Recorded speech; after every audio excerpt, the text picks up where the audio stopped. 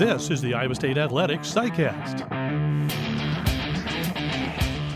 This SciCast is brought to you by Van Wall Equipment. Visit any Van Wall location today to test drive the full lineup of John Deere compact utility tractors, which have the power and versatility to conquer anything this season. Hi everybody, I'm John Walters. In today's SciCast, Eric Heft and I dive into this week's Big 12 opener at Baylor. Should be a highly entertaining game and competitive. The Bears come in at 3-0. Iowa State is 2-1 after that 52-point win over Louisiana Monroe. We hope you'll enjoy this visit with Eric Heft. Really good matchup this week, Eric. I think two teams that do a lot of things in similar fashion and do them well. And two teams that I think are thinking upper division finishes in the Big 12 or even having sights set on getting to Dallas for that championship game. So really good test for Iowa State in week one.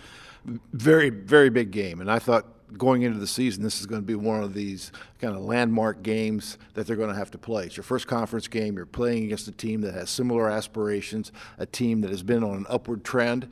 Certainly from 2 years ago where they won one game. Last year, got to a bowl. And now this year, with a lot of guys back, especially the quarterback, really thinking, big things could be in store for them. They've been impressive against, mediocre competition at best, I would say, but they have been impressive, and I think that's the thing for Iowa State coming in. You got to have that mindset. You want to stay ahead of the chains. It's just like running your offense. If you're 3rd and 9 a lot, you're not going to have a lot of success. And if you start 0-1, then you're battling uphill. Now, it's not a season-ending thing if Iowa State loses the game, but a win really puts you in great stead. You've got a road win, and I think another little chunk of something to add to your confidence level going forward, because it's not going to get any easier. You're starting that gauntlet right now, and this would be a great place to get off to a great start. Over the next 9 games, we're going to see so many good quarterbacks in the Big 12. Certainly nice to have one of them on the Iowa State roster as well. More than one, maybe. But Charlie Brewer definitely falls into that category. He's a good player. He's terrific, and I think if you look at what has been Iowa State's Achilles heel so far this season, if there is one, is Iowa State's inability to get off the field on 3rd down, especially against mobile quarterbacks. And even against Nate Stanley, who's not known as a real mobile quarterback, he hurt Iowa State with his legs too. And I think that's going to be one of the determining factors, because Brewer, a 71% passing completion percentage, which is terrific, but it's his ability with the legs that really scare you. They can extend those plays and make the right decision on 3rd down in particular. So Iowa State's going to have to do a really good job, the best job they've done against the biggest challenge they've had, stopping that running, a quarterback with great running ability. And a great receiver to go with him in Denzel Mims, really athletic. Multiple receivers that are really good, but you're right, Mims is the one. I mean, he's got the size, 6'3", long arms, can really go up and get the football, and playing with a real purpose. I would say maybe a couple of years ago, great talent, but perhaps a bit of an underachiever.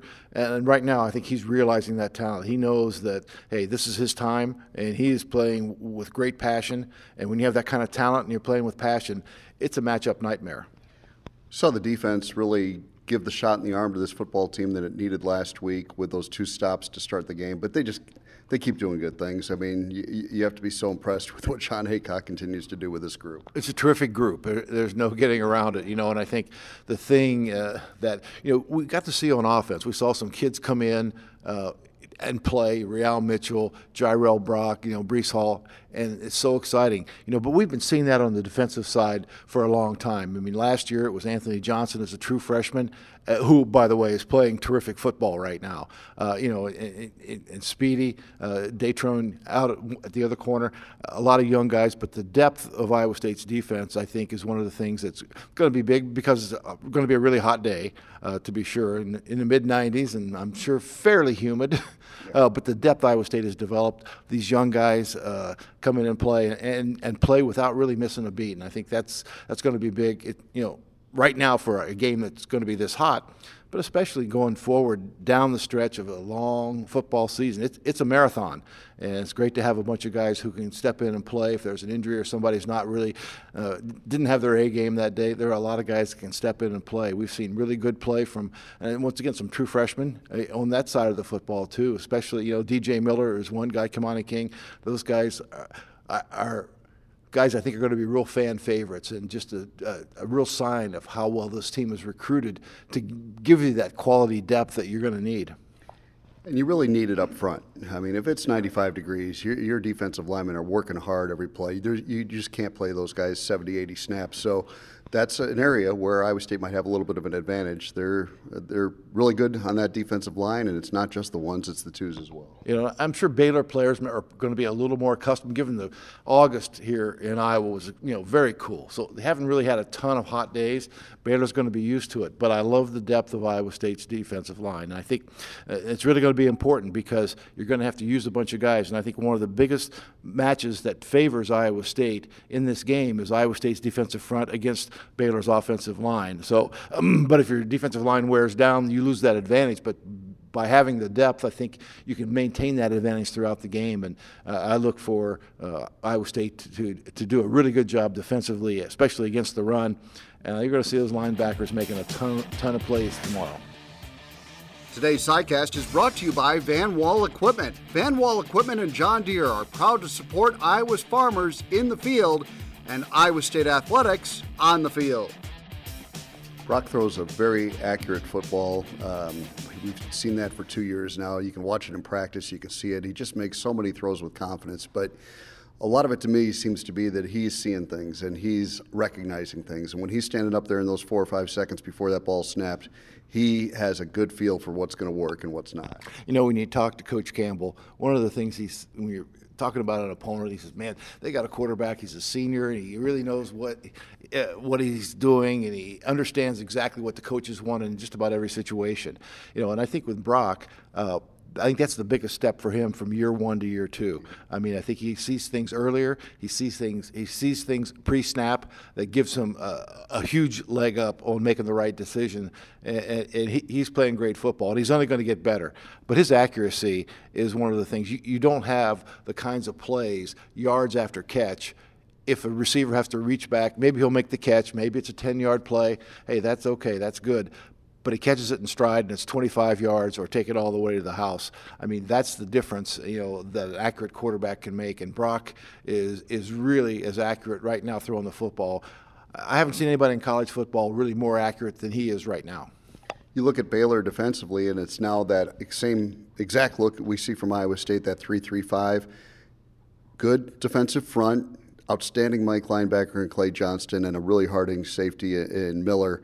A lot of similarities as far as the strength up the middle to Iowa State's defense. No question about it. And they've got some experience at a lot of places on the defensive side of the football. But at the same time, the speed, I think, that with which they play, the secondary has a ton of speed. I don't know that they're I like as far as being sound, I think I like Iowa State's secondary better, but it's certainly, I don't think Iowa State can match the speed that Baylor has back there. But Iowa State's receivers are playing so well right now and getting themselves into great position, of course, and Brock's making the right throws. It's going to be hard, even with their speed, to make the plays they have to make to keep Iowa State from having a really great day throwing the football. Is there a better story on Iowa State's football team right now than Colin Olson? I mean, a guy that was playing defense 2 years ago and now is just really doing some tremendous things to give Matt Campbell a lot of flexibility and choices. Yeah, guy was playing defensive line, 18 months ago, and now, a 2-year starter in the offensive line. And by the way, we need you to move from guard to center in the middle of the year. And really going off without a hitch. And I think it is a great story. There are so many wonderful stories on this football team, but I agree with you, John, and not just because he's from Ankeny. But it is a great story, and he's done a great job. And that's the other thing, too. You talk about building depth, and to me, one of the great things about this season so far is I think everything's still on the table for this football team. And I think one of the reasons is the offensive line is showing tremendous improvement, really taking steps forward. And you lose an outstanding player in Colin Newell, and then Trevor Downing comes in. So some of that depth starting to show up on the offensive line now, and that's huge. But the position flexibility of a lot of these guys is really big, and they're playing well. And they'll be challenged tomorrow by a real physical front, and we'll see how well they hold up, but I feel really good about it. 2:30 kick in Waco, and that means our broadcast on the Cyclone Radio Network will begin at 12:30. We hope you can join us. Today's SciCast was brought to you by Van Wall Equipment. Stop by one of their locations and learn why Van Wall Equipment and John Deere are Iowa's clear first choice. Thanks for listening.